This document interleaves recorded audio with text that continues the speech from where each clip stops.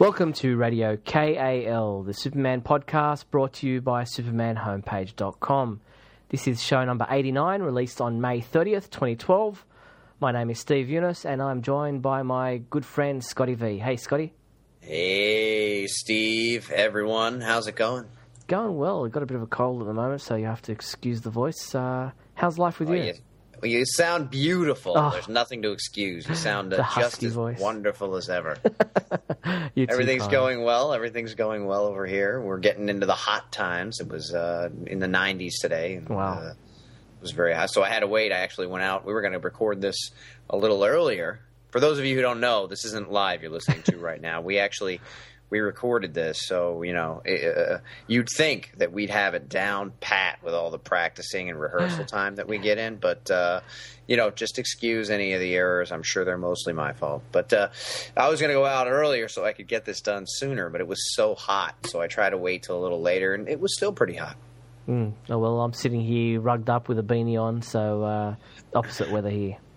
Yeah, that's awesome. I think it's cool the way we can, we're on separate sides of the world, and we can just, experience each other's world by, talking on the podcast here. It's awesome. It is pretty cool. I just got a shiver just thinking about you and your situation. Well, it just goes to show how universal Superman really is. Really, it does. It does indeed. Well, let's get into our discussion topics, and right off the bat, we like to talk about movie news, and it's been a bit of a quiet time leading up to almost a year until Man of Steel is released to cinemas, and we did get a bit of a sneak peek about some visuals in regards to a description that was released on imdb.com from a person who attended a visual effects banquet where Weta Workshop showed a sizzle reel. And he went into some sizzle reel. Yeah, some descriptions about what he saw, and it was pretty much confirmed that it was true to form when Warner Brothers came out with a legal letter sent to all the different fan sites that had it posted and asked for it to be removed, which pretty much validated the guy's description because of that. Yeah, I mean, that seems to be the general consensus, although if I was making a movie and I was a big conglomerate and I had the power and you were coming out saying things that weren't true, I might very well ask you to remove it as well. So it is, I mean, I would say it's just as possible that they could say, we don't want people talking about, I mean, it's, our movie's going to be fantastic and this sounds like, okay, but it's not what we were doing. So we don't really want to get that false advertising out there. So let's take it down. So I think it could be either way. Yeah, true. But yeah, I mean, and what I read, personally, I thought sounded really cool. Yeah, well, unfortunately, I can't go about reading what the description was because that would be pretty much going against what Warner Brothers' request was to remove it. So if I read it out here, I'd just be getting a massive, nice slap on the wrist. So we shan't be doing that. But I'm sure everybody that listens to this podcast already had the opportunity to read it when it came out and before it was removed. And it can still be found online in other places, but. Yeah, it's one of those things. Once it's online, it's pretty hard to get it offline. Yeah, and it certainly sounded like it could definitely be authentic. It didn't sound. There was a description, not a description of a scene, but a few months ago there was a write up, and there was bad grammar, and then words were in the wrong places, and it sounded odd. So it was much more easy to dismiss that as something that somebody just quickly wrote up and maybe was trying to get some buzz about. These scenes do sound like they could be in a major motion picture, and they sound kind of cool. Yeah, and by all accounts, one or both of the scenes that were described may appear in the teaser trailer that we're expecting to be released with The Dark Knight Rises. So I guess we only have a little bit of time to wait before we see this teaser trailer. So fingers crossed about that, so wait and see. Yeah. Every time I think I'm out of the Batman vortex, they suck me back in. I gotta go see it now, even though it'll be released online either before or right around the same time. I really like the excitement. And how often do you have the opportunity to see a Superman trailer in the theaters? Yeah. of actually going. I mean, yeah, you can watch it anywhere, and I'll probably come home and watch it 100 times online after the fact. But the idea of seeing it in the big theater, and I'll go see Batman on digital and in the big giant theater, where they'll have it the first weekend and with the big sound and and what I'll be waiting for is the trailer before Batman, and it'll be fantastic, I'm sure. Yeah, so we'll wait and see when that's released. Now, the only other real thing about Man of Steel that came out was director Zack Snyder attending the LA Hero Complex. Hero, is that what it's called? Hero Complex? Hero something like that? Yeah, believe so. And he was there to talk about zombies and the zombie genre, and obviously having done Dawn of the Dead, I think is the movie that that was pretty much his directorial debut.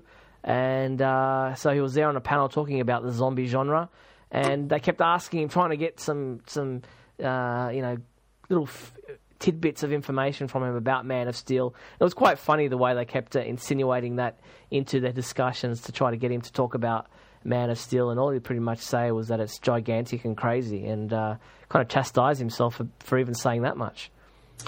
Yeah, I mean, I like gigantic and crazy. I think that sounds... Well, we're gigantic and crazy. Well, absolutely. I mean, I'm the most gigantic I know, to be honest, and you're definitely the craziest. So together, we're gigantic and crazy. Yeah, that's right. Well, we should change Two wild and crazy guys. Yeah, the Hero Complex Film Festival. I thought it was kind of cool. Because I love The Walking Dead. I'm a huge fan. I don't think you've seen it yet, but the television show started airing last year. It started on Halloween, and I thought it was really cool. And of course, the graphic novels have been around for some time.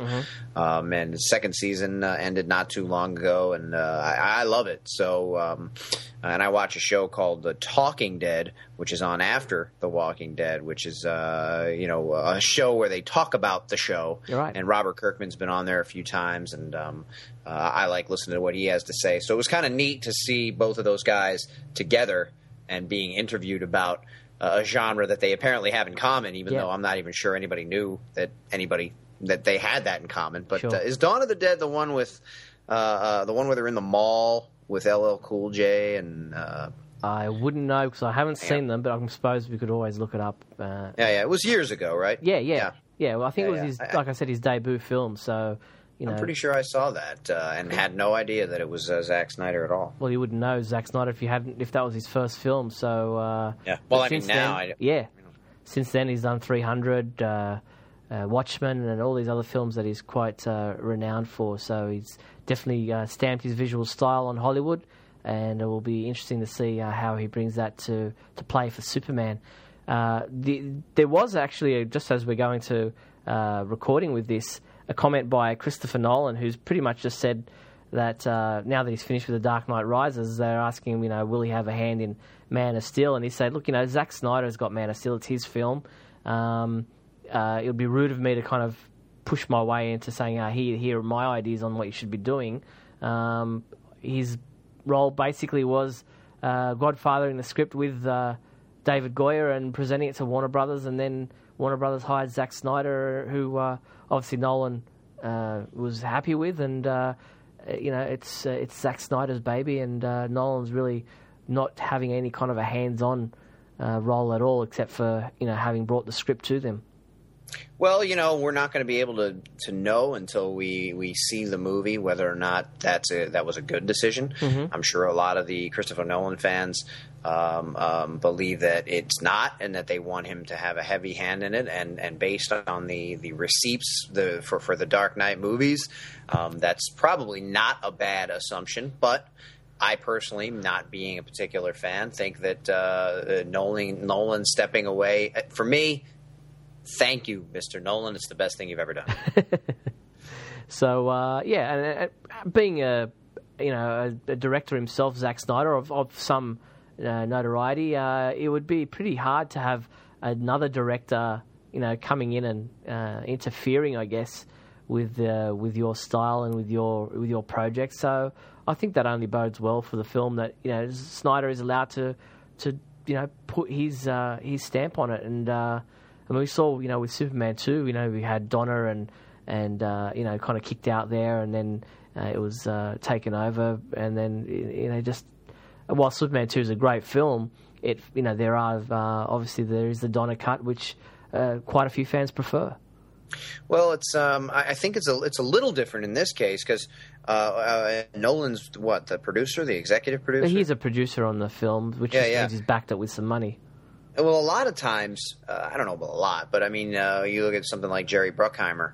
Bruckheimer Productions, from what I have read, he comes in and kind of directs the director. So I think that it's not impossible that something like that would happen, and it's also not necessarily something highly unusual. No, but yeah, I mean, I think as a director, you would like very much to have complete control over your film, and I think a lot of times that's why directors go out and do their own little projects, independent films, smaller films. When you have a film that is of this kind of scope, and we all hope that it at least meets the bar set by the Dark Knight films that everybody seems to love, and can at least rise to that occasion and be as large a film and hopefully film franchise going forward. So you would think that there is a possibility that executives and people in charge, and Nolan, whom clearly Warner Brothers trusts and the fans trust, might actually have more to do with the film than just saying, okay, Schneider, you're unproven in the specific superhero genre, the specific giant blockbuster tentpole franchise genre, so we're going to be over your shoulder and we're kind of going to be watching you. Yeah. So, I mean, I personally would be surprised if there wasn't a little more input than what they're saying, and if Snyder was completely let go to with complete free reign to do whatever he wanted. But, hopefully, whichever way it went, that means good things for us in 2013. Definitely. And in other movie news, Superman vs. the Elite is just around the corner. June 12 is its release date for its DVD and Blu-ray release. And this is it's copped a bit of criticism because of its style, but its animation style. But it's a great story nonetheless, and I'm looking forward to seeing how it translates to an animated release. It does have an odd visual style. I think we may have talked about this before. Yeah. It's a strange look that they decided to go with. What I like about it, not it specifically, but the idea that each of these animated films that comes out has its own look and its own design. The good thing about it is that we get to see many different takes on our favorite heroes and villains. And the bad thing about it maybe is that it doesn't really, none of them are connected. It doesn't seem like we're necessarily even watching the same universe or the same characters each time. But you could take it either way, and I think that either way has its good points and its negative points. I personally wouldn't mind seeing a series of films that were connected. I think the two Batman Superman films, I think they kind of made references to the one previous. Yep. So I think we kind of got the impression that they at least were in the same universe. It's kind of neat. I'm looking forward to see more of it in action. We have a few scenes on the website, a few shots. What I find interesting is that it seems like his chin changes. From people have mentioned that. What's the deal? He has this giant chin. What is he? Jay Leno, Superman. But then in some of the shots, the chin looks a lot smaller. So it's one of those things that's going to be kind of jumping back and forth. When one shot it's 9 feet long, and in another shot it's normal chin. And yeah, but as I said, June 12th for that release. For Australian fans, found out that it will be released here, when I say here, in Australia, on July 4th. And we will be doing a giveaway. Warner Home Video in Australia have reached out to me, and we will have some Blu-ray editions of Superman vs. the Elite to give away for Australian fans. And I'm hoping that we'll have the same kind of giveaway for American fans. So keep an eye on the Superman homepage for further details about Superman vs. the Elite. Now, TV news. That's pretty much all we had for movie news. Young Justice, one of your favourite shows, is in its second season, now called Young Justice Invasion. We touched on the pilot episode of the second season already in our previous podcast. And now we've got 4 further episodes to discuss. I've seen all of them up to Salvage, the 4th episode. Haven't yet been able to grab Beneath, the 5th episode, but Let's start with episode 2 of season 2, titled Earthlings, in which Miss Martian, Superboy, Beast Boy, Adam Strange arrive on the distant planet Ran or Ran, depending on how you pronounce it, to stop the alien infiltration of Earth at its source.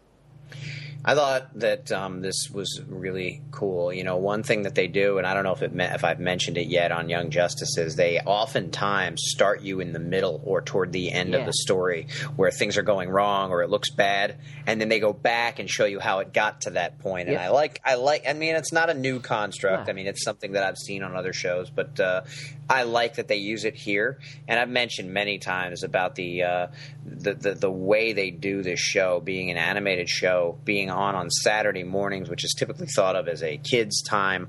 That construct that they use and the way it's written and the way the characters are is a much more dramatic and serious type of more adult-oriented show. I really like that, and I think kids can still like it because there's definitely a lot of action, explosions, battles, cool things going on, but it has a lot of story and a lot of depth to it. And this particular story was real cool because they were on another planet, and I love, obviously, being on the page that you're on, listening to the podcast that you're listening to. You know that we kind of skew toward the super family, so when we can see a show where Superboy gets to be kind of front and center, it's real neat. So this episode was real good because he was kind of very important in it. Yeah, and it was interesting to see Adam Strange and the fact that because of McGahn being there, that he could finally communicate with the people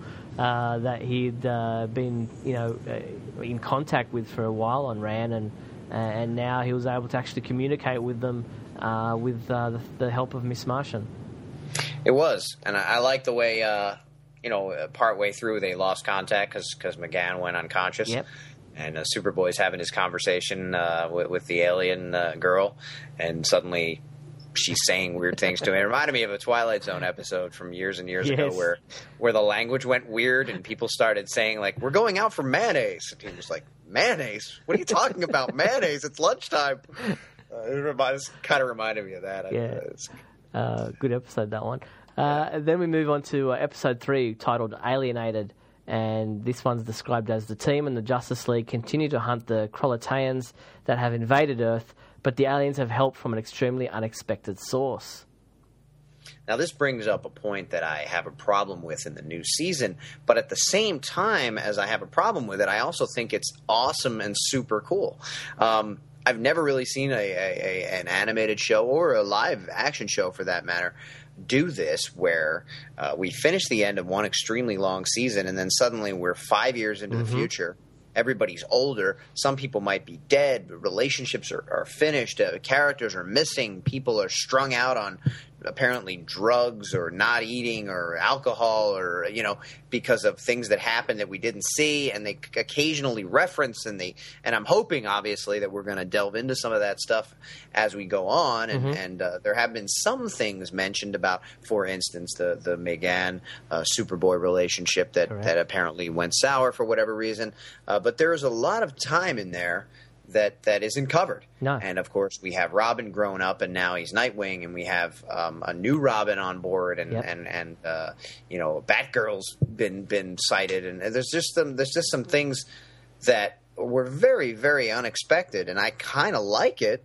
It's cool, but at the same time, I miss where we were at, and it's odd that the show would jump forward like this. Yeah, and it's interesting that, we found out what happened to Kid Flash. I think it was in Salvage, not in this episode that we're talking about now.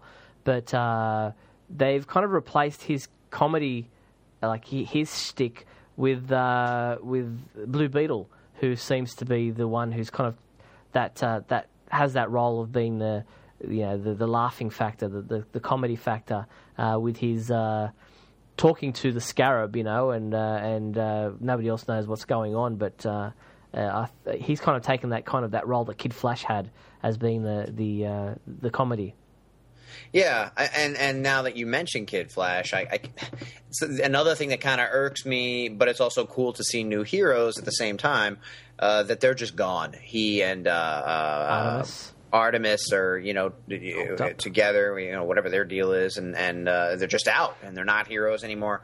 Doesn't seem like the type of attitude change that they would have had when they were so gung-ho to be heroes and to be involved that they would just kind of not be anymore. But one thing that also bothered me about this particular episode, and other Superman fans and maybe people who watch the Great Scott segments that I do might know, is that Superman is oftentimes used in a way that seems to me could have easily been used in another way. And I know that they wanted the thing to blow up, so...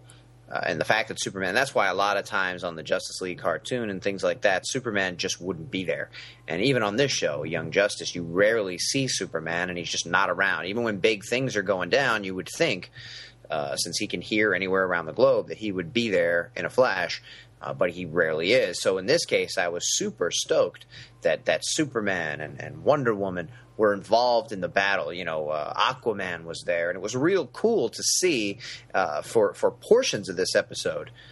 They were the stars, and as opposed to the Young Justice being the stars, and seeing Superman do that maneuver that he did with Superboy, it was really, really entertaining and really cool to see. But as soon as they introduce the idea that there's a bomb and that there are hundreds of people who are going to be killed if it goes off, Superman is the one you want involved. And this is an extremely, in my view, misleading way to show kids who Superman is. Although they got his attitude right, because he was pleading with the aliens. He was saying, please, please, you have to get out of here. The bomb's going to go off. As soon as you see that they're not listening to you, if you're Superman, we've seen him do it before, you go to the bomb, and you grab it, and you fly out. And the thing is, Superboy couldn't do that because they said, well, there might be a tripwire, or it might go off when you grab it. Even if it does, Superman is so fast, we've seen him fly so fast, he can shield things with his body that he would be out the wall and into the ocean or whatever before the bomb actually went off. The time, but maybe not. I mean, in actual physics, what we've seen Superman do in the past probably wouldn't be possible, because if you move that fast, other people get old and other things happen. But we've seen it happen in comics. We've seen it happen in other mediums. It just seemed to me that it was the wrong move to just kind of stand there and let it blow up when you knew all those people were going to die, and he clearly was concerned about them and didn't want it to happen. And I think that he would have gone to, and at least if he would have gone and tried and then it would have exploded, that I think I would have been more satisfied with than him just kind of acting helpless and not really, I can't carry you all out, together, and one at a time will take too long. Yeah, I understand. Seems like he should have gone after the bomb. Yeah, and the unexpected source of the help that the aliens were getting was a bit of a surprise to see Aqualad as the villain. It was what a twist! It was quite a shocker. And the thing is, and I keep wondering if something happened during the 5 years that we weren't allowed to see that altered reality or that changed. Reminded me a little bit of the Star Trek film from 2008, where a new timeline has kind of been created. Yeah. I wonder if that might be what we're looking at here, and we might be able to fix it once we go back and look at some of the stuff that's going on, or once somebody figures out that has happened. Most likely it'll be Batman that figures it out. I won't go into that. But because it seems like too many things have gone wrong. It seems like too many things are odd, and it seems like too many things are out of place. So I mentioned the Kid Flash already, and now we're talking about Aqualad. And I also wonder if he's not under someone's control, or if he's not being controlled in some way, even if he's of his own mind, but maybe he feels like he has to do this, or he's involved to protect something else or to do something else. And, of course, we've seen, even in the first season, secrets and things unravel that we find out about later, and we realize why they were doing it or what was happening. So, I'm very interested to see where they go with it, and I'm very curious to see if there's some sort of a time twist or alternate universe type of thing going on. Then we came up against episode 4 titled Salvage, And while Superboy and Blue Beetle battle Intergang, Nightwing and company try to salvage the soul of a former comrade fallen from grace, which, as we know, having seen it, was Speedy. Yeah, I mentioned him earlier. He was all strung out and all messed up and seemed very, very thin and gaunt and unable to even complete some of the most minor acrobatic tasks that he would often do. And it all stems back to the idea that he was a clone and not the real Speedy, and his kind of obsession with the idea of finding with a real Speedy and being angry that everyone else has sort of given up on him. Yeah, and it was interesting to find out again as the 5-year gap thing that he and Cheshire are a couple, a married couple. They've got a kid. Yeah, very weird, and it seems like she, for a time, had given up being a villain, and now is back to that, and he was surprised by it, or she left him and realized that he had gone so far down into depression that she couldn't be with him anymore, and maybe he partially drove her back to her life of crime. I don't know, but very interesting that they had a child together, because where did that come from? I mean, it just came out of nowhere. The last time we saw them together, it was by that episode with the train. Where she gave him that kiss in front of her sister. Yeah, very strange. Now, what was touching in this episode was the fact that Kid Flash and all the other team members that had been a part of, had known Speedy, said, "Look, you're our friend. We didn't know the original Roy. We didn't know, you're the guy that we became friends with, whether you're a clone or not. It's you that we care about because we never knew the other guy." Right. So that was quite touching, I thought, and nice. And a nice part of the episode. Now, episode 5 I haven't seen, as I mentioned, but it was titled Beneath, and Jaime Reyes, I think that's how you pronounce it, searches for a missing friend, while Miss Martian, Batgirl, Bumblebee, and Wonder Girl return to Bialia to discover what lies beneath. Now, what was this one like? Well, I would like to tell you that, but just as you haven't seen it, I haven't watched it either. I do have it on my DVR, and I'm looking forward to getting into that. I like the idea of a four-person girl team being the center of the next action that we're going to see. So that's something I'm looking forward to. Well, we'll discuss that in our next podcast in a month's time. But the only other TV news to touch on this podcast is the fact that Smallville, has won a couple of started awards. its 11th season on television. I missed a few episodes. You'll have to fill me in on how they went down, but I'll get to them soon. You're stringing along those Smallville fans. You really shouldn't do that. Oh, it's not having an 11th season on television? Not on television. Oh, darn. But you know how broken up I am about that. Yes, I know. But they're there. Don't take it too hard. I'm sorry. But it did win a number of awards. It's gone and derailed the show again. I'm just looking for the information on exactly what the awards that it won. DVD of the year. Yes, for the complete series DVD, which is it's great news for the for the people who are involved in that production of that collection of DVDs of the complete series, and it was up against some stiff competition. So congratulations to the people involved with Smallville. Warner Home Video as a whole collected a total of 6 awards in the second annual Home Media Magazine Awards, and the 2 awards that Smallville won were TV DVD of the year and Best Complete Series TV DVD set for 2011. So well done to everyone involved with Smallville, but try say TV DVD 3 times fast. Smallville, you are winners. Winning. So congratulations to Warner Home Video there. All right, well, let's move into our comic book discussions. Remy Zero would be proud. Yeah, Remy Zero. Comic books. Speaking about Smallville, the Season 11 comic book series. Save me. Sorry. Wake up the kids. Sometimes oh, that's right. Damn. Because here in America, it's 1:09 in the morning in the time zone that I'm in. See what we do for you people. We don't even sleep to do these podcasts. We do not sleep. No. That's right. 24 hours, 7 days a week. Breathe and, who needs live, sleep? Superman.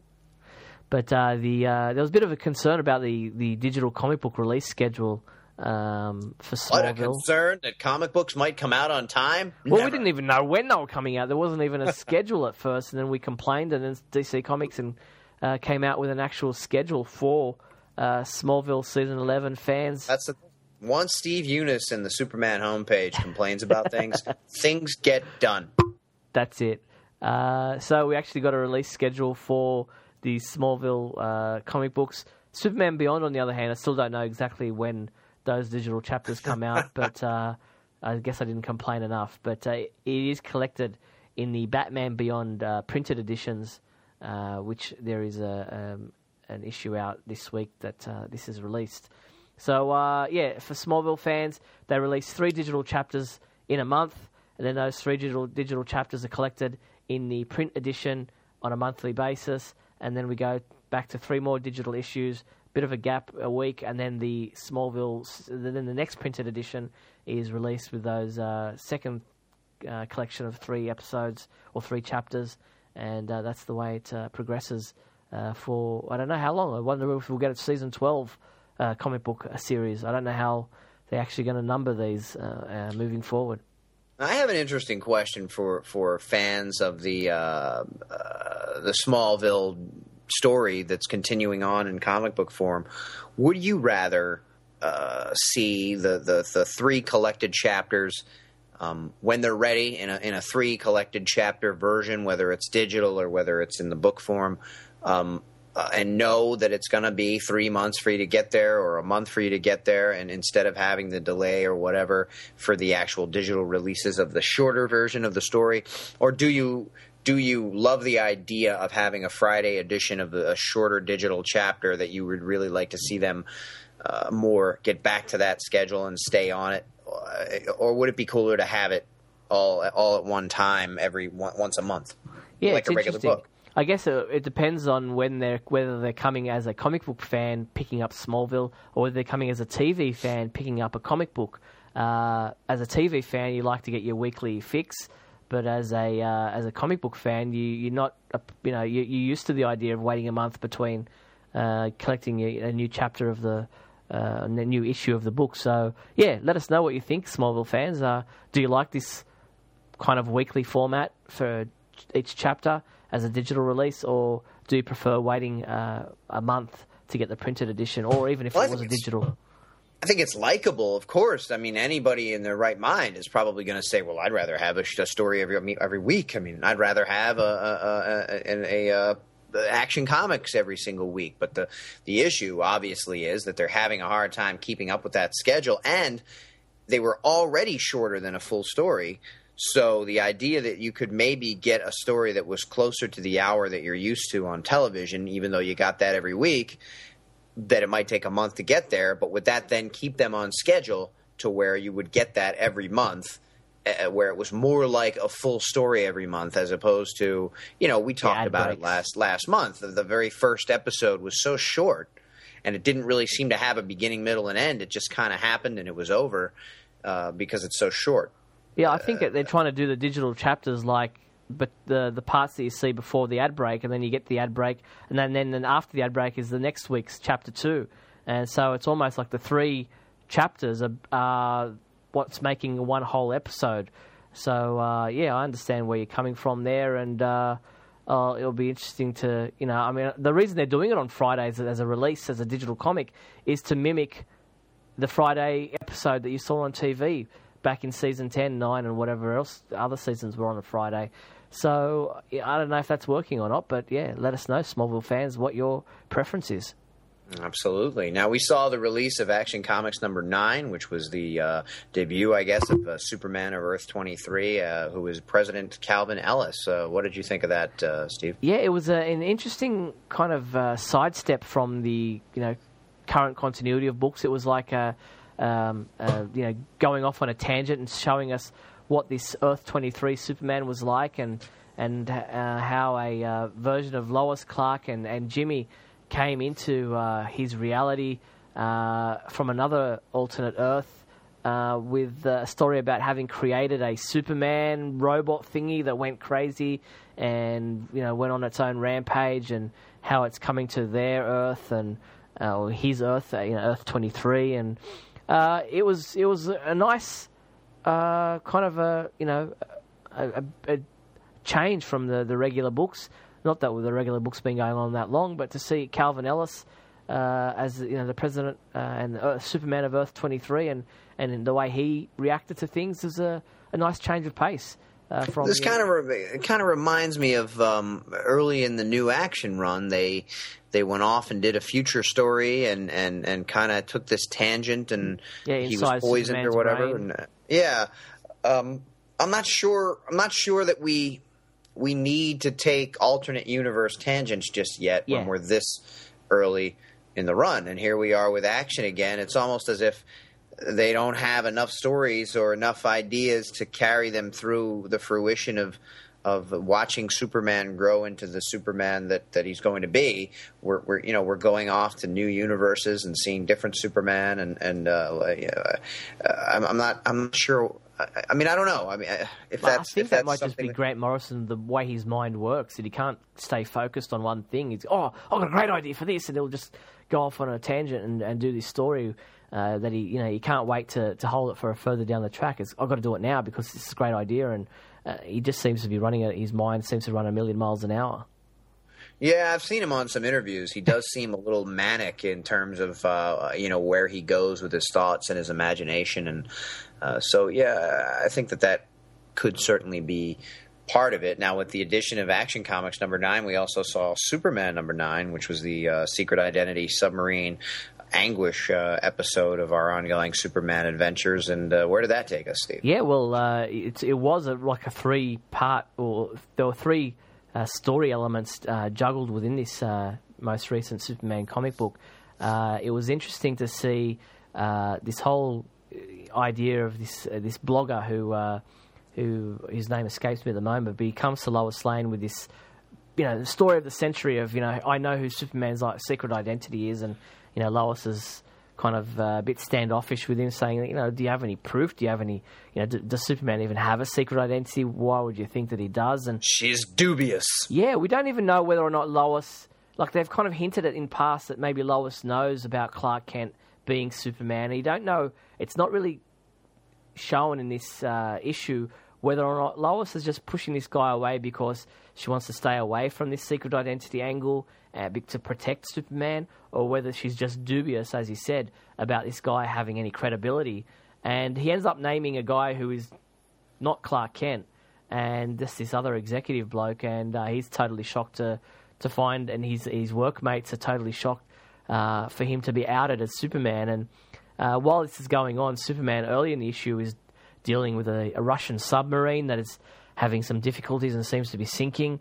But at the same time, the Russians, while they're thankful for him to be saving them, are concerned that he's going to know about some secret stash that they've got on board. We don't know what it is because it's within a lead-lined compartment. And isn't that convenient? And they want to hide whatever it is they've got there on the submarine from Superman. And he goes off a bit concerned, but can't really do anything about it because no laws have been broken as such. And then he comes back to Metropolis and he starts fighting against this villainess called Anguish, who really comes across as kind of a 1990s leather-clad villain who breaks into a bank and wants to steal something that's within one of the vaults there that she says belongs to her, a medallion of some kind. And the thing about her is that she can't be touched. Bullets pass through her. Superman tries to grab her and his hand just goes through her his heat vision goes through her, but she can actually connect punches herself, and so what she touches can be, she can touch other things, but she can't be touched herself, which makes Sounds her like a cool power. Yeah, and so while in the middle of fighting her, Superman sees on the huge jumbotron there in Metropolis about his secret identity being outed, and he's kind of shocked to see that his secret identity is being outed as somebody who's not really him. And this kind guy, of be dangerous for the executive guy, Yeah, he's got a family. Oh, you're Superman? Okay. He's got a wife and a kid, and so people are starting saying, is this kid half an alien?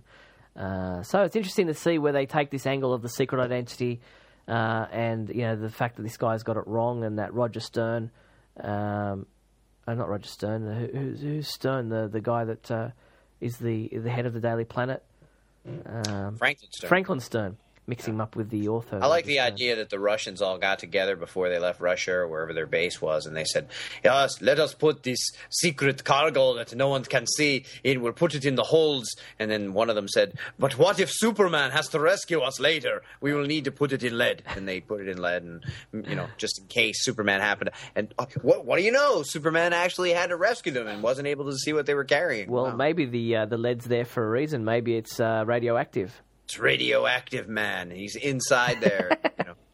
He's a nuclear man from the old radio series. Man. And then we move into Justice League number 9, which is quite an involved issue and quite a good issue, actually.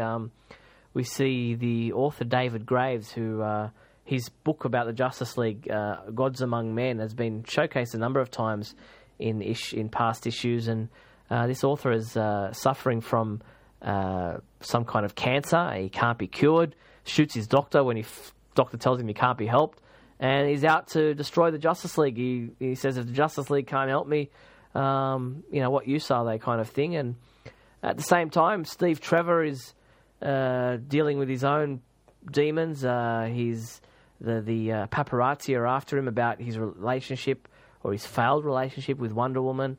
And Wonder Woman! And David Graves actually kidnaps Steve Trevor, or he thinks it's David Graves, and basically wants to use him as a method of getting to the Justice League, getting using him as a method to get inside at the Justice League's headquarters somehow. Well, he is their weakness. Yeah, and Steve Trevor is brutally, tortured in this issue. It's quite graphic, actually. A lot of blood and a lot of broken bones, and his family is threatened, and I think Steve Trevor is going to break. And then we see a nice side story with Superman, Batman, and Cyborg in Arkham Asylum, where the Key has broken in to Arkham and is complaining about some guy who stole memories from his head, and we're guessing that it's again David Graves. And so this David Graves character seems to be a pretty severe villain that the Justice League. He gets around. Yeah, he's going to be a bit of a menace for the Justice League. Oh, I hate that. So and also the backup story of Billy Batson and Shazam. Pretty cool the way it's going to be disturbing that Billy was such a nasty piece of work, and he seems to be one thing he hates is bullies, and his adopted family get bullied at school, and he comes to their aid and gets in trouble by the principal at the school for it. And there seems to be something happening in the background with this storm that's approaching, and Dr. Savannah has unearthed Black Adam's grave. Oh, that's going to be bad. That's never a good thing. Never good when you dig up a grave. No. And they get mad, those Adam family members. Mm.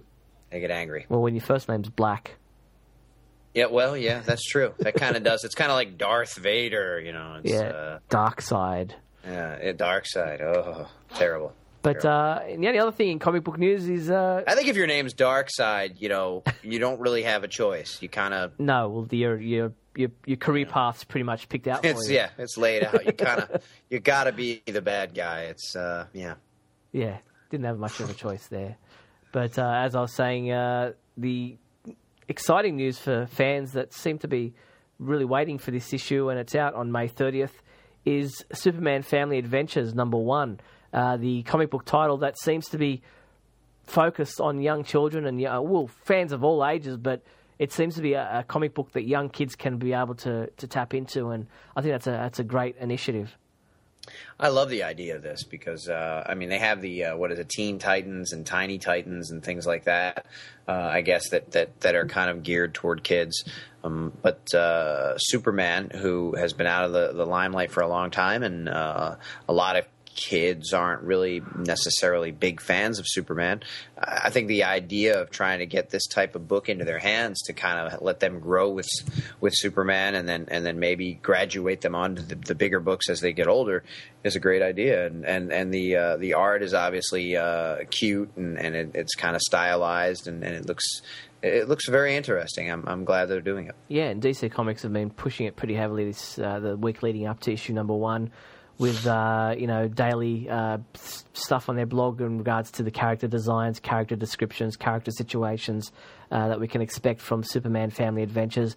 And I know at the Superman homepage, our reviewer Mark Pritchard is hoping to involve his young nephew in his reviews of the comic book to get his reactions to each issue as they come out, which I think is a great idea because if it is geared towards a younger reading audience, then it'd be great to get the views of a younger member of the fans out there and their reactions to this new monthly title.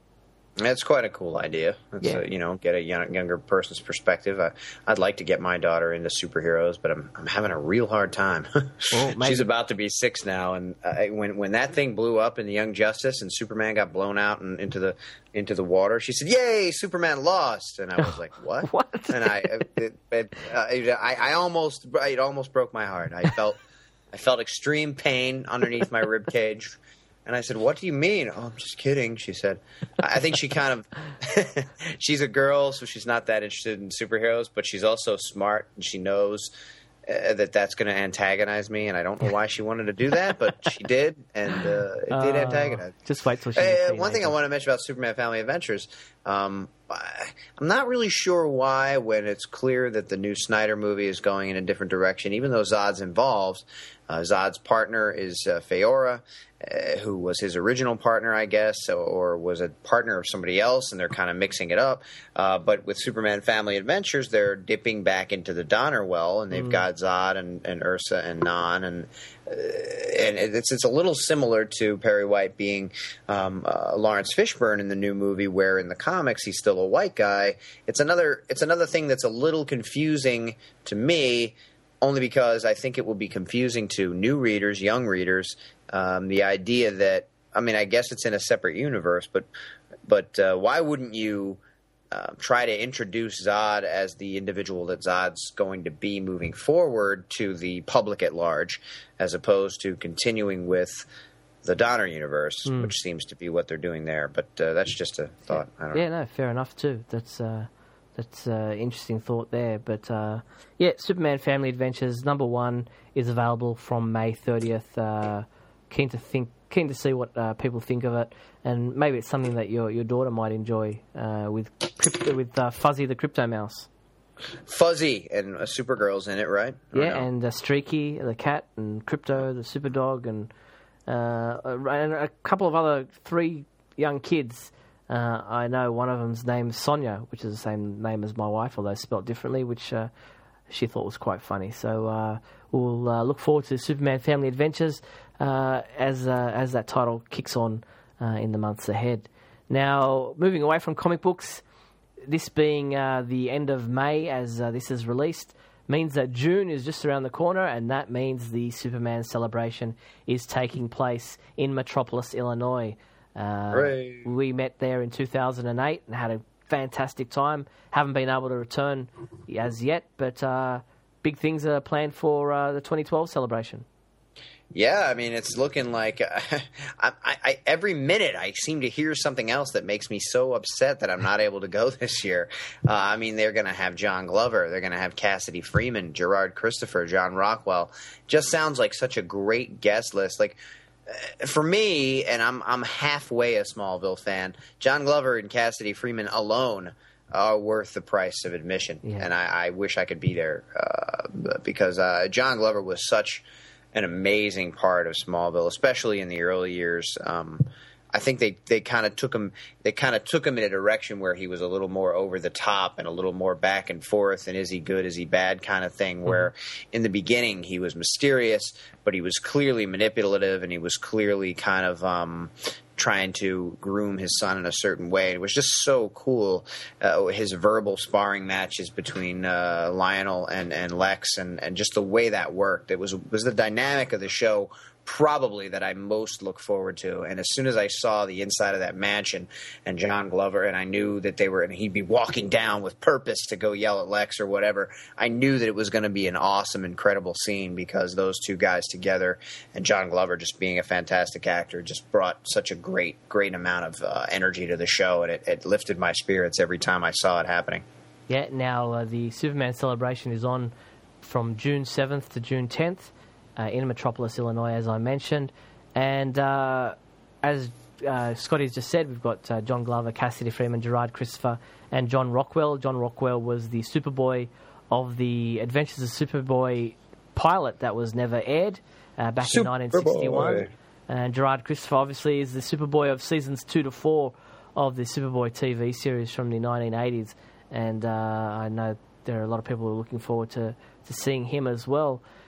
Which, by the way, my understanding is Warner has decided to release those 2 to 4 seasons that we have been waiting for all these years. Yeah, well, they're looking into it. It hasn't been decided as yet, but it's looking promising because one of the vice presidents of one of the departments there is a big Superman fan and is quite keen to have the seasons 2 to 4 of the Superboy TV series released. We don't know if that means a DVD release at this stage or whether it will be a digital download release. We'll just wait and see how that pans out. Still very early days, but very promising there for Superboy fans. So we'll keep an eye on that news and let you know what's happening there for the Superboy seasons 2 to 4.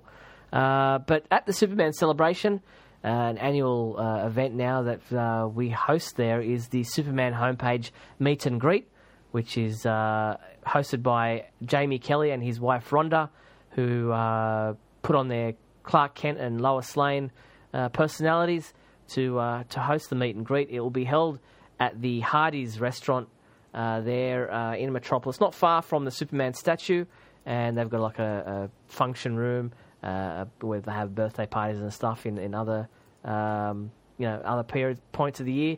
And the Superman homepage meet and greet will be held there on Friday, June 8th at 10:30 a.m. It's air conditioned, so be sure to get along. There'll be lots of prizes and giveaways too.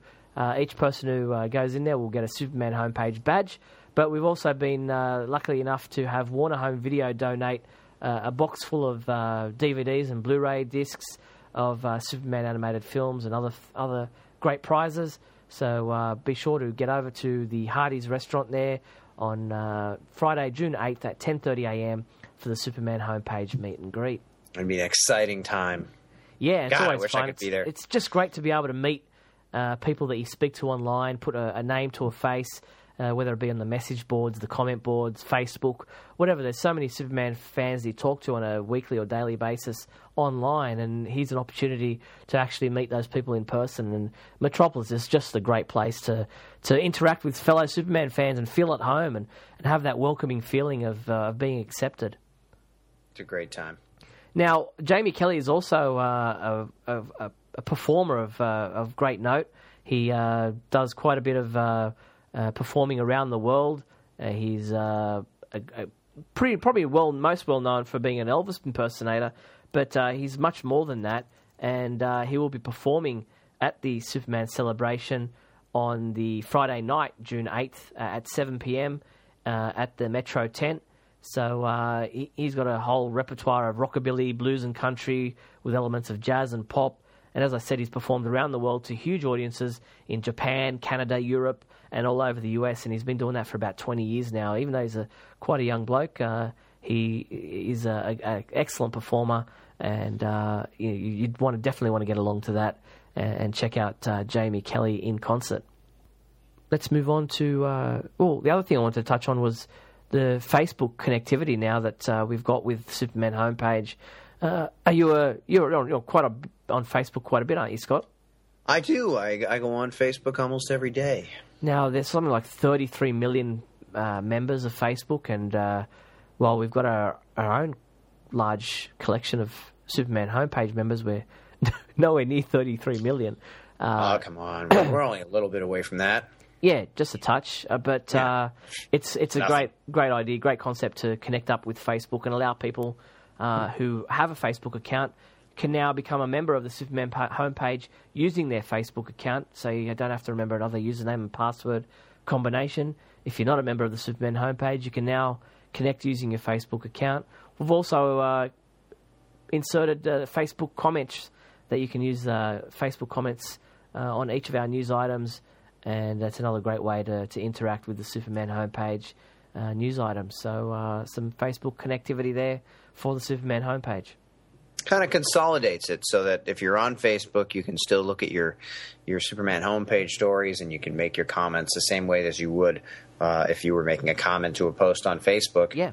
To a post on those stories, and it's linked up, and it's when other people comment on it, you get alerts to let you know that somebody else has commented on it, and so it's a great way you can like and share other people's comments. So it's a great way to get involved with the Superman homepage. Now, on some sad news. Not long after we recorded our previous podcast, we heard the sad news that one of our long-time contributors to the Superman homepage had passed away. He'd left the website for about 2 years now, or a year, or a bit more than a year. But for around 9 years, Barry Fryman was a regular contributor and an assistant editor on the Superman homepage, and sadly lost his life late in April. Yeah, it was I was shocked to hear it. I was in the middle of there's a game called Scramble with friends on. You can play it on your Droid phone, and he and I had played a couple of games, and I was in the middle of a game with him, and it had been several days since he had played a move, and then I started seeing posts on Facebook from other Superman homepage people that I know about a friend passing and how shocking it was, and they weren't putting the name down because I guess the idea wasn't clear yet that it had actually happened, and it wasn't just hadn't been confirmed. A sad rumor going around. But I was shocked by it. As I read them, I started to realize who it probably was, and unfortunately, it did turn out to be Barry. And I didn't really interact with him very much, but I have read much of his work on the site, and he seemed like a good guy. Playing the game with him and talking to him a little bit, and it's a very, very unfortunate circumstance. Yep, he was only 48 years of age, and it's sad news. Was a sufferer of AIDS, but we don't know the exact cause of his death. But I don't believe it was to do with his. I think it was a medication issue, and so our condolences to his family and friends at the sad passing of Barry Fryman. May he rest in peace. Yes.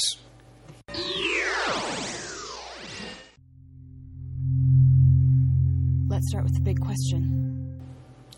Last month's question was, what do you think of the promotional symbol for the Man of Steel movie? Yeah, we got quite a few comments about the logo released for Man of Steel. Who was up first? We had Brandon, who said, while I love the design of the logo, I'm not entirely supportive of the moody tone and the colors. The crest of the House of El has been a symbol of hope, where here it seems to look like more of a threat. It just appears that it's becoming a default Superman story where he has to be seen initially as a threat to humanity that has to prove himself before being accepted as a hero. It's a neat concept if well executed, but at this point it has been done far too many times. Yeah, perhaps not in the movies, though, so it'll be interesting to see if that's... I think it's an interesting approach if that's what they're doing, because, again, I mentioned this on the live show last week, I think it was, or 2 weeks ago, that if a superpowered individual came to Earth and started throwing cars around and fighting with other superpowered individuals in the street, I do believe the Army would be mobilized. I do believe scientists around the world would be trying to establish a way to stop these type of individuals. Mm-hmm. And once it was realized, for instance, in the DC universe of comic books, where there are hundreds and thousands of superpowered beings, once it was realized that we were in that type of world, there would be anti-Krypton squads, and there would be groups of people that were put together in case they were needed. And exactly. On first arrival, you wouldn't know whether or not you could trust these people or what they were here for. That's right. So interesting to see if they go that route. Now, Hector writes, I like it. It keeps me guessing what Man of Steel is going to be about. Is it going to be dark or normal? We shall find out in 2013. Absolutely, we should. We should indeed. John F.P. wrote, I'm unsure about the logo. I don't dislike it. It just doesn't grab me. It's really dark overall, a dark gray background, and the S is dark red. It seems WB just doesn't want a bright, vibrant Superman in costume or his logo. So to me, it's just so-so. I don't hate it, but I don't love it either. 2 S shields out of 5 S shields. Fair enough. Honest reply there by John. David Landon writes, I think the logo for Man of Steel looks great. I love the shield design. It looks a lot like the Golden Age shield as drawn by Wayne Boring. And I can't wait to buy it on a T-shirt. Obviously, we'll still have to wait for a trailer for any real sense of what the movie will be like, but I remain optimistic. As do I, David, and I think that that's really the only way to go about this since we don't know yet. But why not hope for the best? Exactly. Our final answer is Mikey B, who sent in an audio reply, so let's hear what his thoughts are on the Man of Steel logo. Mikey B. Hey, Steve. Hey, Sky. It's Mikey B. The new Superman symbol looks great. What's interesting is I've been waiting for them to do something I don't like, and as much as I love Superman Returns, a lot of the first images and first ideas and first things coming out, I wasn't thrilled with it and kind of had to warm up to. And this, I haven't had to warm up to anything yet. That doesn't mean when I get to see this movie, I won't be. That doesn't mean I won't, that I'll necessarily be thrilled or love it, but I just think that they got it right again. And when people see this in the theaters and they're walking along and they have all those posters lined up, they say, "Hey, that's interesting. I might like to see that." So I think it looks great. And again, I just think they're hitting it out of the park every time. All right, guys, take care. Well, thank you, Mikey. Some great thoughts as always there by Mikey. And nice to hear an audio answer in this edition of Radio KAL. Now, our new big question. Our new big question comes from Chris G, who writes, I have a suggestion for you to consider for the big question segment. I am wondering what people's favorite audio interpretation of Superman is. Is it the radio show from the 40s, the books put out by graphicaudio.net, or any other audio interpretation of Superman? The reason I'm curious is I'm totally blind and have been since the early 80s. Everything I visualize in my mind is around the character of that time, including Smallville. I can still remember going to the movies with my mom and seeing Christopher Reeve in the super suit. When I hear you guys describe the new costumes, I can visualize in my own mind what they are like. And if I don't like it, the costume becomes what I'm familiar with. Thanks for considering my question. You guys do a great job with the podcast and the website. Thank you, Chris, and a very thoughtful question there for us to pose to the fans. What is your favourite audio interpretation of Superman? Let us know by getting involved with the Big Question segment of the show. You can do that by clicking on the Big Question button found at the Superman homepage. Scotty and I will read out all the responses we receive in our next podcast. Or like Mikey did, you can send in an audio answer as an MP3 file, and we will play it here on Radio KAL. What are your thoughts, Scott? What's your favourite interpretation of an audio representation of Superman? Well, I honestly haven't listened to very many of the audio interpretations myself, but I remember when I was very young having books that were very colorful. They had hard covers, but they were probably about 15 pages long, and they were drawn very nicely, and they had short little paragraphs on each page. And on the back of the book, there was a little envelope, and inside the envelope, there was a cassette tape. Yep. And a lot of you young kids probably don't know what those are, but look it up. You'll find it. It's probably on Wikipedia or something like that. You would put it into a machine. It was like a magical machine, and you press play on it, and it would actually read the story to you with a bit of a kind of a dramatic read, and there would be sometimes different voices and explosions and sound effects, which is a lot of what's going on in some of the audio dramas that we often talk about here on the podcast. And then they're also they have their own cool fan following as well, right, Steve? Yeah, definitely. And we've actually got quite a bit of those old record sets. Some they used to, even before cassettes, they used to be on vinyl or even cardboard records that they would release with a little book sometimes. And a lot of those are available in the multimedia section, the radio section of the website. So check out the Superman homepage website radio section for some of those for MP3 files and sometimes some scans of the old records and cassette releases that they did, audio versions. My personal favourite is the 1940s Superman radio series with Bud Collyer as the voice of Superman.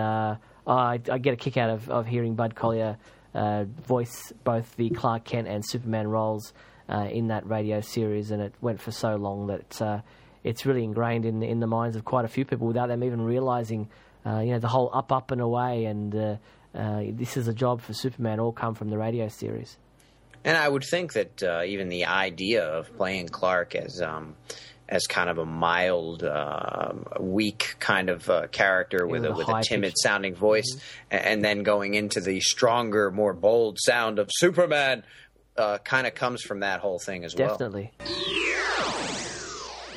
Only one thing alive with less than 4 legs can hear this frequency, Superman, and that's you. Okay, the super secret soundbite. Now, last month's sound came from the Adventures of Superman 1950s TV series, specifically from the episode titled Superman in Exile. And congratulations to Derek Stokely and Edward Cionti, who guessed the TV series correctly, and an extra special mention to both Fred Walsh and Matthew Apps, who knew the exact episode that the sound came from. That is some cool Superman knowledge right there. Definitely, definitely. Now, let's see if those people and more can guess where in the Superman world this new sound comes from. I spent the night with Superman. Well, if you think you know where that sound came from, use the super secret soundbite entry form found at the Superman homepage and send your entry in. I know exactly where it's from. I'm sorry. No, that's fine. I'm just going to say each person who guesses it right, maybe even we'll get Scotty's name in there if he thinks he knows it. We'll read out those names in our next Radio KL podcast. Very nice. This month's Superman song is called My Superman by Bewitched from their 1999 album Awake and Breathe. Here's My Superman by Bewitched.